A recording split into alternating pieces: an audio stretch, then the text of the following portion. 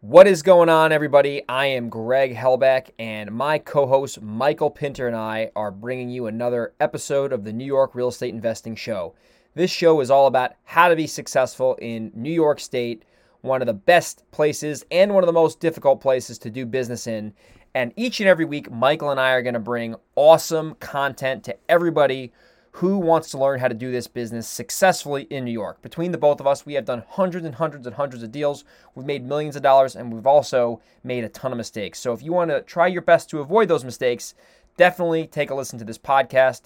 Every single week, we are going to provide actionable, tactical steps on how you can be successful investing in the Empire State of New York. Stay tuned, and welcome to the show. All right, so this is New York Real Estate Investing. This is a Crazy Real Estate Stories Part 2. Greg and Michael here. Mike, we got a lot of good feedback from Part 1. I actually listened to it myself after the fact, and I thought it was pretty good. I was like, this is a good show. So a lot of the lessons we were talking about, we had some good stories to kind of go in there and weave in. So it actually was applicable. We weren't just stand-up comedians. So with that being said, I started last time, so I want you to start this time. And the point of this show is just to talk about really what can happen in this business, good and bad. And hopefully you can hear these stories and get entertained, educated, and you can be a little bit more aware of what goes on in the reality of this business.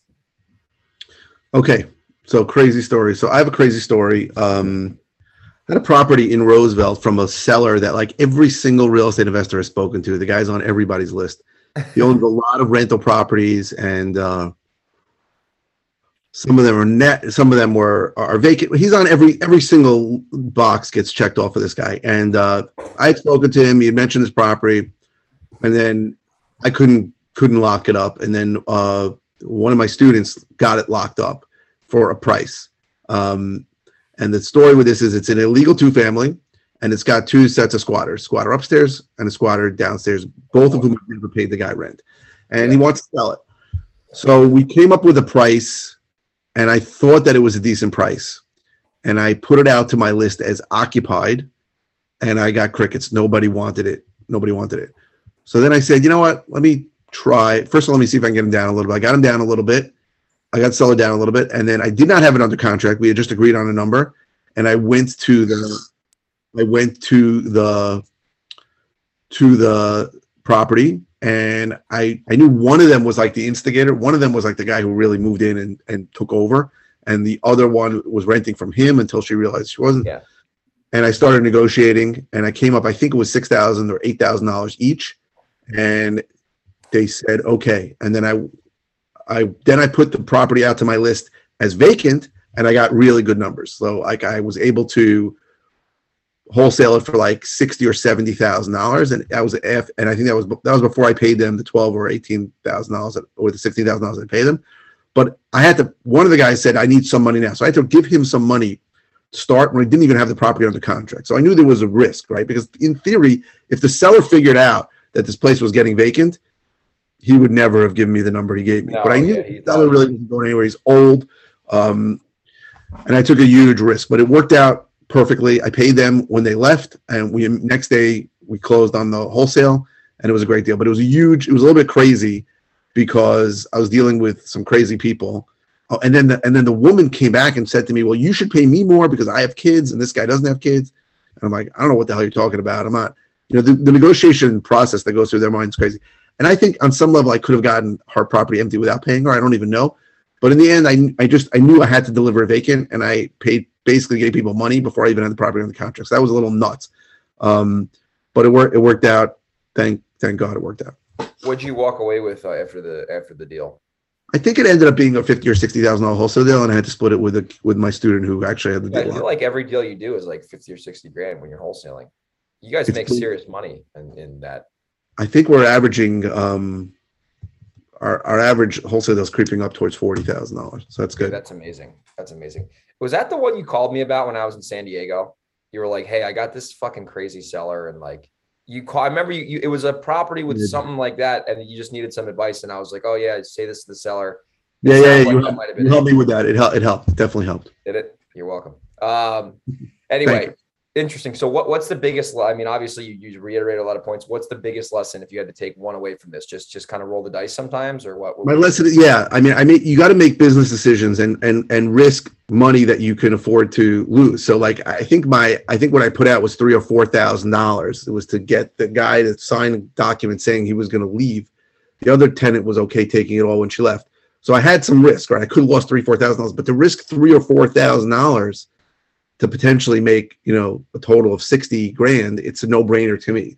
People said I was crazy when I told them that. I'm like, but I'm willing to take that risk. Like, that is a possibility that I'm going to give this guy the money. The seller's going to realize that everybody's leaving and not sign the contract. Yes, but in the end, the contract got signed and it all worked out. So I think the takeaway is that sometimes you gotta risk it for the biscuit. 100%. 100%. You got to risk it. That's funny. I just had a similar scenario happen with this. I wish I could say his name. I would love to say his name, but I just don't want to be that guy. This absolute peckerhead in Kingston. He, I don't even get, I could say some bad stuff, but he basically jerked my chain for like a month. And he was like calling me out. Yeah, buyer. Calling me out. Cause I got a little, I didn't yell at him, but I was like, dude, I'll be honest with you. You're being a total like pansy. I'm like, you got to literally like put your fucking big boy pants on. And he got pissed. And then he was, what wasn't he doing? He wasn't signing. I'll tell you what happened. And he won. I doubt he's listening. If he is, he can go fuck himself, quite frankly. But I'm serious. I don't give a fuck. So I had the same thing. I locked down a deal. We actually had this thing locked down though. This was not bullshit. Locked down a deal. And I was like, I don't know if this is a good deal or not. So I had somehow I got a 10-day inspection in there. I've been doing that recently. The attorney has to be blind to accept that, but this attorney, I guess, couldn't see that day. So anyway, so we had this 10-day period and it was, I put it out for like 15 grand. It wasn't like a home run. And I'm like, fuck it. I can't go broke making a profit. It was from texting. So like it cost us whatever. Right. And no one really wanted it because there was tenants inside as usual. So this guy comes along and he called me, actually. He called me in general. And I'm like, and it was a referral from somebody else. And I'm like, and he's like this, like in person, like I like meeting people in person. I'm like, dude, I'm in fucking California. Like, what the fuck do you want me to do? Like, want to fly over here, feel free. Yeah. I'm like, I'm not letting you come to my house either way. You probably smell, but anyway. So he wants this deal now. And I'm like, okay, he lives in the city. And I'm like, listen, dude, you should go see the house before you like, let me know you want to buy it. And he's like, no, I don't need to see it. I'm like, listen, that's fine. Totally cool. You're going to go off these 5 pictures I have. That's fine. But I don't want this to get bullshit. I'm just being honest with you. I'm giving him the upfront agreement. No, it's all good. It's all good. So we had to like make a change in the contract and it took forever, like literally forever, because the seller's attorney was like a dinosaur. And then my attorney did a great job, but like there's only so much they can do, quite frankly, right? You can't control somebody else at the end of the day. If anyone knows how to do that, let me know. I'll buy your course. But so this is dragging on for like a week. And I keep telling the buyer, I'm like, listen, dude, I gave you my word. I'm going to sell you the house. I'm not going to dick around. I'm not going to sell to anybody else. Buyer's dragging around now, or the seller's attorney's taking forever to draft this change in the contract because we had the terms changed. And he was like, I was like, listen, this might take a couple of weeks. The guy's on vacation. I'm like, just go roll with me here, dude. By the way, this was last week. So this is like a recent story. So I'm like, listen, dude, you have my word. I'm selling you the house. I know we have a handshake deal now, but just be patient. It's going to be all good. Everything in the contract is going to make sense for you. So when I sign it, there's going to be no bullshit. He's like, awesome. I can't wait to buy it. This is so great. And I'm like, good for you. Wait to sign it. And then, smile after. So he keeps hitting me up and he's like, hey, where's the contract? Where's the contract? I'm like, dude, I told you it's going to take a couple of weeks. The guy's on vacation. Shut up. Like, I didn't say that, but I'm like, and then he starts hitting me up. Yeah. So he starts like bombarding me. And I'm like, listen, dude, it's like Thursday. No, it was Friday. And I'm like, listen, this guy is on effing vacation. Like, chill the hell out. Like, I'm going to sell you the house. I'm not going to like screw you over, dude. Trust me. And I'm like, are you going to buy the house? He's like, oh, I want the house so bad. And I'm like, all right. Don't tell me that they made the change in the contract and then the guy changed his mind. Get this. It gets better. We're just getting warmed up here. So now I'm like, dude, I'm like, if you want, and then he got pissed at me. I'm like, if you want, by the way, this is not binding, nor am I an attorney anyway. We can sign a Word document that says Greg's intending to sell and you're intending to buy. There's no legal obligation. I can type that up right now and email it to you. He's like, oh, I don't do that anything without my attorney's approval. And he starts saying this bullshit. Right, and I'm like, okay, this guy is starting to piss me off. So then the next week rolls around. This is last week. And he's like, hey, man, I got some other properties I'm thinking about. I'm like, listen, dude, we're going to get the contract this week. Just wait. So one at a time. Yeah, one at a time. I'm like, hold your horses. So he starts getting flaky. And I'm like, listen, I just spoke to the attorney. They're getting it done right now. We're going to get it over to you. And then he starts saying some stupid shit. And then he's like, by the way, I need in the contract that it states that the tenants are going to be out. And I'm like, hey, hedge fund manager genius, like, no shit. That's why we fucking been waiting for 2 weeks, you ding-a-ling. And I'm getting pissed because he's starting to say, and then he's like, by the way, there needs to be a specific date that the tenants are out. It's got to be a specific date or else my attorney. I'm like, dude. You were selling it to Occupied, correct? Vacant. Oh, vacant. Okay. So in the contract, I actually got the contract and I looked at it and my attorney sent it over. It says it's so black and white, you can't see anything else. It's like, this property will be delivered vacant or else the buyer will not close. And it's like closing date, 40 days after contract is signed, contract date, whatever, April, whatever. So he starts saying some stupid shit now. Now he's like, my attorney, he's probably not going to want me to sign this now. And I'm like, what the fuck are you talking about? I'm like, bud, this thing says vacant, you dummy. And he's like, I don't know. I don't like the way you do business. And then he starts calling me out. And I'm like, listen, I said, I don't know how many houses you have. Quite frankly, if you had 200, I don't give two shits. I said, you sound like a total amateur and I'm pissed at you. I said, you are the biggest flake I've ever seen in my life. I said, are you freaking crazy? And I'm talking, I should have done this. I was talking to him like a dog. I should not have done that. Not professional. I'll own that 100%, but I'm pissed now. It's like 5 o'clock out here. I'm tired. So then we start getting in an argument. Now we're going at each other now. We're butting heads. And I'm like, dude, listen, dude, you are the biggest clown. And he hasn't signed anything, right? No. And I was working so he flakes out. And I'm like, listen, dude, like, I can't believe this. Like this. I'm like, you can do whatever you want. Quite frankly, I don't care. But you are an absolute clown. I'm deleting you from active campaign as we speak. And don't ever bother me again. Like, and I'm not gonna like send an email saying you're a flake. But if someone asks me, you best bet know what I'm saying. I'm just going to be honest with him. I'm not going to say you're a bad person because you're probably not. What did he say? He's like, oh, I get it.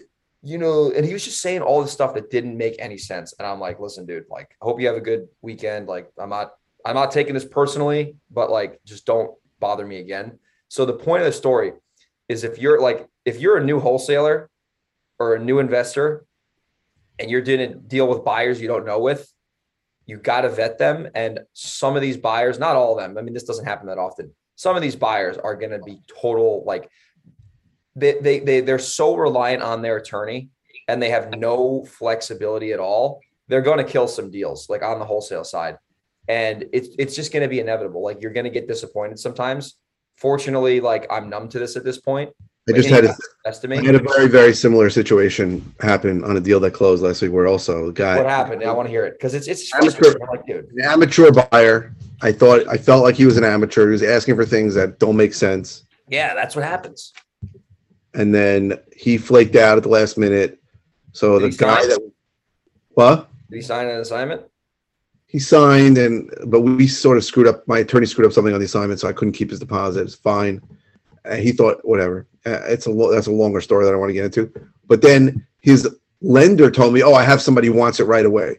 So I called this guy. He's all hot to try for the property, but his attorney won't sign an assignment. His attorney's like, it's too punitive. We'll just go to closing. So I'm like, okay, let's go to closing next week. And then nothing happens. They won't close. I had somebody else who bought it. It was like $5,000 less, a big deal. But some of these attorneys are just impossible, and they're impossible. Working with a buyer who you don't know, who doesn't really know what you're doing, and you got that vibe off the guy doesn't know what he's doing.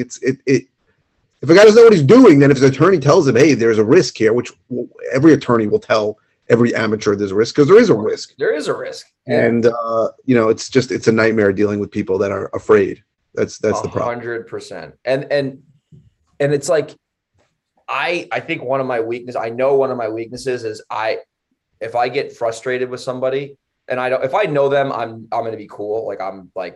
But if I don't know them and I don't have a relationship with them, I tend to be a little kind of sharky, not like a used car salesman sharky, but I'm just like, well, I'm saying we both have points where people push us past it. We say things that we shouldn't. I think everybody has that. I wish I had better control of my emotions, but when something happens to me, we get upset and then we say stupid things. That's just how it works. We get pissed. Yeah. And and I apologized to him after. I actually called him up and I said, listen, man, I know we got in a powwow there, and obviously I'm not happy about this. I'm sure you're not either. I shouldn't have talked to you like I talked to you. And I apologize for that, but I do want to know, like, this is something I don't tolerate. And I know I sounded what happened with the deal in the end? So I just put it out on Monday. We got like 5 people interested again. So hopefully we sell it this week. That's on my list after this podcast is over. But if you're a new investor, you got to understand when you're dealing with buyers who you don't have a relationship with, and if they're really, this is the truth, and this happens in California, like it's like a godsend. But in California, like, it's so fucking hard to get a deal out here when you have a buyer who is like, going to overpay or whatever, or not overpay, or if they're going to offer you the number that you wanted or more. Usually everyone in California, for the most part, and it's kind of ironic because usually New York's more of a no bullshit place. People in San Diego are nuts to get deals. So like you have so much more control over it. In New York, it's such a slow process. Right. So many more things can go wrong. Yeah, there's so much more bullshit. How long does a quick wholesale deal take you in California? So is there title issues? Let's say it's clean. 7 days. Right. You can do that in Pennsylvania too. You can get title back. In the United States, you can do it. In New York, a quick wholesale deal is for me is probably 2 months. That's generous, honestly. That's generous. It depends on the municipality. Yeah, but it's about 2 months, sometimes 3 months. But sometimes you need to get some kind of searches from that place, and they'll give it to you. The whole thing is so weird. My record's 30 days. My record purchase, this is not assignment, but we've done wholesale deals fast, like 30 days, but that's like not normal. I've bought property, like taken down, closed, funded in 30, but that's like 30 days is pushing it. Yeah, if we have the funds to do it, it's a quicker process. But when you're stuck in the middle, it's a problem. If you have a buyer who's going to jerk you around because you're representing things to the seller, and the buyer, you think the buyer is going to do, and then the buyer doesn't. The deal that I closed closed on April 2nd, and it was supposed to close in March, and the guy was pissed off, and it was because the buyers were jerking me around. So it happens. But yeah, if we can close the deal, we can close the deal much quicker. But when you got to deal with, when you're in the middle, it gets messy sometimes. Normally what happens, I'll tell you why it normally takes a little bit longer. Well, you know this, but it's never the title, it's the municipal stuff. That's what happens because these towns are so stupid. It's like you got to get the fire search. You take all kinds of stupid things, the housing and building search and the tax cert and all that stupidity. That can take time, but sometimes it's just the seller's attorney or the buyer's attorney that's jerking you around over the documentation. That's what will. I found a new title company, Green Acre. Shout out to Green Acre, Derek. You're the man. They can get title, not municipals, back in like 8 to 12 days. So you're not using Hill and Dale anymore?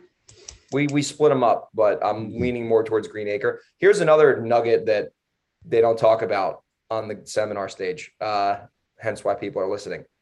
All right, this is real facts. And this is not relevant to a crazy story, but we're just going to go anywhere we can go on this podcast. This is how you get people pissed off, not buyers and sellers. This is real. This happened on the deal we did in Newburgh, by the way. So when you lock a deal up, your attorney's going to order title from whoever. And then this is a real problem that has happened. If the end buyer, if you're signing it or doing a double close, because that happens a lot too, if the end buyer's attorney is adamant on not using your title company, you cause a stir in the whole process. And it takes 3 to 4 weeks longer than it should. Because it can take longer. The main reason that I want to go to a buyer that's going to use my title, people don't really understand this. On some level, I want to use a title company that I know who maybe can, if it's a gray area, they can help me. But the main reason is because it's such a good excuse to not close, right? You can just always say title isn't in, municipals aren't in. If you have it and you're in control, then that you take away a big chunk of the excuse, right? The other good excuse is, oh, my attorney's away on vacation, all that bullshit that you just said. Like, and I've used that excuse, but you can get the title and know that the title's there. It takes away some of the wiggle room that the buyer has from jerking you around. So I'm a big fan of that, and I would probably assign a deal if it wasn't a big dollar amount difference to somebody who's paying me a little less if they agreed to use my title than somebody who's paying me a little more if they weren't using the title, just for the reasons that we said. It's a big deal that if a buyer agrees to use your title, and it's always some jerk off attorney that some buyer picks who says, oh no, I need to be in control of the title. It is the stupidest bullshit I've ever heard. And we hear it all the time, right? Oh, we need to order the title. How do we know every title's the same shit everywhere. It's so stupid, I'm always amazed that a buyer uses an attorney who says that. And sometimes I use Google Forms to submit bids for people to submit bids. And one of the questions asks is, can you use our title? And when somebody says no, sometimes I'll call them and go, why can't you use your title? My attorney has to order a title. I'm like, I'm just telling you that puts you at a disadvantage whether you're going to get the deal or not. And you know what it does? It makes you vulnerable as a wholesaler because the seller is in, like, your attorney. This is why New York wholesaling is like no other place. It's your attorney and the seller's attorney are in basically one agreement. And then their attorney is aware that you're using XYZ title. And then when you throw this wrench into the pot, all of a sudden the seller's attorney has no effing clue what's going on. They're like, wait a minute, what? We ordered. Yeah, that happened once on a deal where there were title issues, and we cleared all the title issues. It took a long time with my title company, and then I assigned it to some guy who wouldn't use my title company, and the seller's attorney went bananas. He's like, I spent hours and hours clearing this shit. Now I got to clear it with somebody else. Yeah, it was a big deal, and my attorney got pissed off at me. Yeah. Nothing I could do. I wish I could have assigned somebody, but the only guy that was going to take it was a guy who needed to order title. But it's always a nightmare when that happens. And then you have to cancel with the one title company, and you got to pay them a fee sometimes. And I get it. My title company doesn't charge me a fee, but it's not a fee thing. It's like, and also they come like this was complicated, so they might have different things to clear. So the seller's attorney's like, I already provided you with X, Y, and Z. Now you're asking me for A, B, and C. It's a big problem. So it's something you should always push when you're wholesaling, that the buyer uses your title always. You know what's interesting about that? Like, the buyer for some reason thinks, and this is like the psychology of buyers, they think that if they want you to use your title, they think there's something shady going on, even though there's never something shady, because you can't close if there's something shady going on, especially in New York. It's so slow. You'd find sometimes it's an attorney who will come up with that. Most buyers, I don't think, really care. That's like, the attorney. Title is sort of like something we have to get over. But some attorney had to experience 27 years ago where they used some other title company and something came back to bite them in the ass. So they didn't pay the water, and we had to pay the extra water fee. Like something stupid, like some ancient fossilized asshole attorney comes up with that idea and then decides, I'm never closing a deal unless I order the title. And also, some of these guys have relationships, and they want Knicks tickets, and they want to go to they want to sit at the Legends box seats at Yankee Stadium, and the title company provides them. And anytime they can order title, it makes them look better. And it's as a wholesaler, you have to it should be like a dollar amount that you can put on it. It's relatively significant of how much less you will take to go for a buyer that will use your title as opposed to a buyer that won't. 100%. And a repeat buyer. I do put value on that if it's close on the price. Like, right. It really comes down to like, okay, if I know this person's good on what they say they're going to do, like I value leaving $5,000 on the table versus like some other schmuck who's going to get his an attorney with devil, better than the devil, Totally. All right, Mike, we got time for one more story, and then we both got to run. What other story you got for us? I got a story. I had a deal. It was a short sale, right? Like a layup short sale. And explain the short sale for people who don't know what that is. The situation where the money, the mortgage that was owed was more than the value of the house, and the lender agreed to take a short payoff if they sell the property. Sure. And it looked to me like it was a $50,000 or $60,000 deal, but I had to get it vacant. There was one kid in there. I don't know if he's 100%. And I kept going there and telling him, I'm going to give you money to get out of here. And then, very strange, the lender called the short sale negotiator that I use on a Wednesday and said, if you don't close on this Friday, the deal is dead. Interesting. I think they had to get it off their books. I don't know what was going on. And gave me 2 days to close. And I now had a big problem because I screwed up this one a little bit. So I scramble and I find a buyer who will pay me, I don't know, like $25,000. But I have to be on the hook to get the tenant out. I wasn't clear about that. I wanted to tell them that they will pay the tenant, but I'll negotiate with the tenant.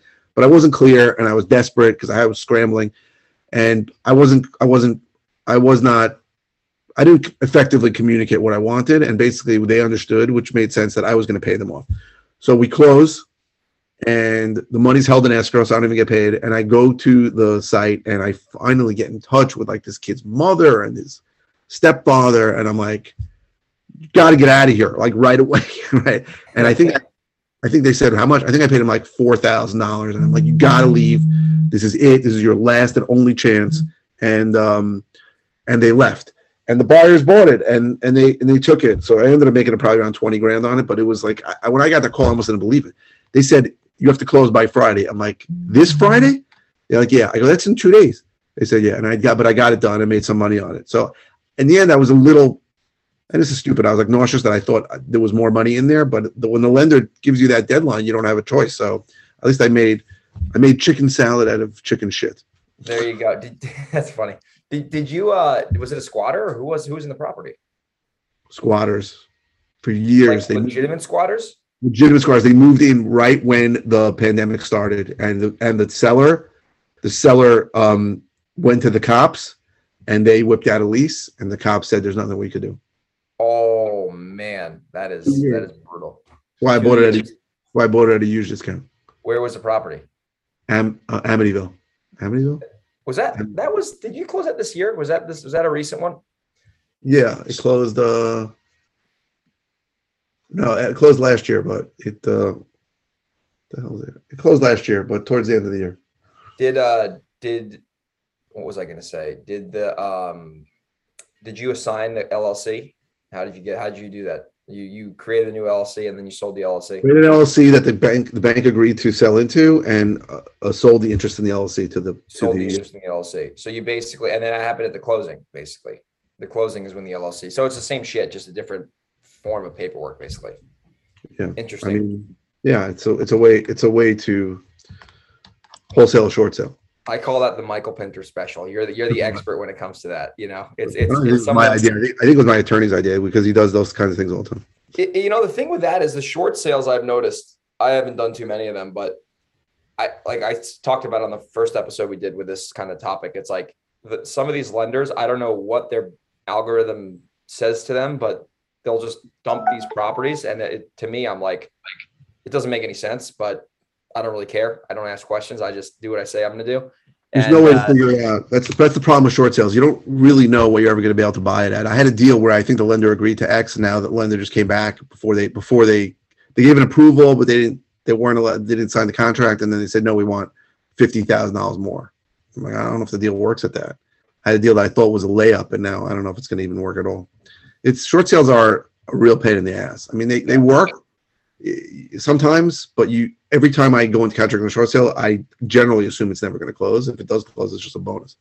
Do you one more question on that, because people probably have a few of them, is when you do the short sale, do you have that short sale agent put it on the MLS for like 10 minutes, or is that you just bypass that? So here's a little nugget for people who don't know. There's another MLS called the New York State MLS, which basically, if something's listed on it, it's a short sale that nobody wants, that the buyer doesn't want anybody to see. So you put it on New York State MLS, no one sees it. The bank sees that it's listed, doesn't know there's a difference, and that's how it works. Interesting. Yes. They don't tell you that at the seminars. Not the real MLS. It's like a bullshit MLS. Sometimes I'll see a property, and if it shows up there, I'm like, I know this is short sale. I know the only reason anybody would ever list there is because it's a short sale. And it has to be listed for like a week or something, right? Oh, some of them want it a day. Some of them want it like the day that's submitted. Everybody's got their own rules, but every servicer is different also. Some don't even need it. Most do. Yeah. Interesting. That's interesting stuff. We could talk for hours about this stuff. We want to definitely wind it down now. I mean, or else this is a 4-hour podcast. So big takeaways for the listeners. Number one, you're going to see crazy stuff if you're doing deals. You're going to just run into, and the thing is this, the better you get at solving problems, the more money you're going to make. I know we've said that before in the show, but at the end of the day, these crazy stories that we mentioned with buyers and sellers and lenders and all that kind of stuff, title companies, this is inevitable if you're going to, especially in our market, when you're going to be, messing around with attorneys, like you're just going to run into this. So it is going to be normal. You're not the only one dealing with this bullshit. This happens to everybody. And once you do it, you understand how it works. And then the next time you do it, it's a lot easier, or you're not going to be surprised. Like when you have a buyer's attorney, like just be adamant on using the title company. That's normal, right? So you don't have to be like, oh, why does this keep happening? It's like, that is normal. That's like the rain is going to come when it gets cloudy, right? So just understand that. And if you do have a deal that you don't understand or you need help with, if it's in the Hudson Valley, hit me up. If it's in Long Island, hit Michael up. Hope everyone enjoys the show. Please, if you do. Also, I've been doing a lot. I've been doing the 5 boroughs lately. I'm in Brooklyn. I'm doing it. You're like Queens and shit. Queens and Brooklyn. I've been doing deals there. So I'm Staten Island leaving. So if you have any deals in the 5 boroughs, I'm happy to talk to you about that. Also. Are you seeing New York City a little bit harder to deal with title wise, or is it the same shit? Like with municipals, because it's a city. No, it's easier. The municipals are easier. Is it faster? Yeah. Really? Usually it is. It's easier to get information from the 5 boroughs than it is from the town. It depends where, right? There are some villages where you can get the municipals in a day. Yeah. And then there are some towns where it takes 4 weeks. So it depends. But the 5 boroughs, I think, are pretty easy to get information. Interesting. Have you seen, is there any differences with the logistics, or is it the same thing? Just same thing, just different area? It's really the same thing. Look at that. So if you're in New York City, what about Manhattan? Is that still, or is that not really? I haven't gotten a deal there, but I would, but like, I'm just seeing a lot more Brooklyn, Queens. I usually stay away from it, but lately the deals have been coming in, so I'm taking them. Do you close, or you just do assignments over there? Depends on the situation. I'm assigning something in Brooklyn now. I may close on something in Brooklyn, although the guy just said no to my offer, but I don't know. Look at that. So if you're in New York City, hit up Mike Pinter and take you to a Met game after. Everyone, enjoy the show. Like I said, if you are like this show, subscribe on YouTube, like it on YouTube. We've been getting more views on YouTube. Follow the podcast, put it on social media. That's how we leave a review, obviously on iTunes. If you're listening to this, that's how we grow the show. And we'll see everybody on the next episode.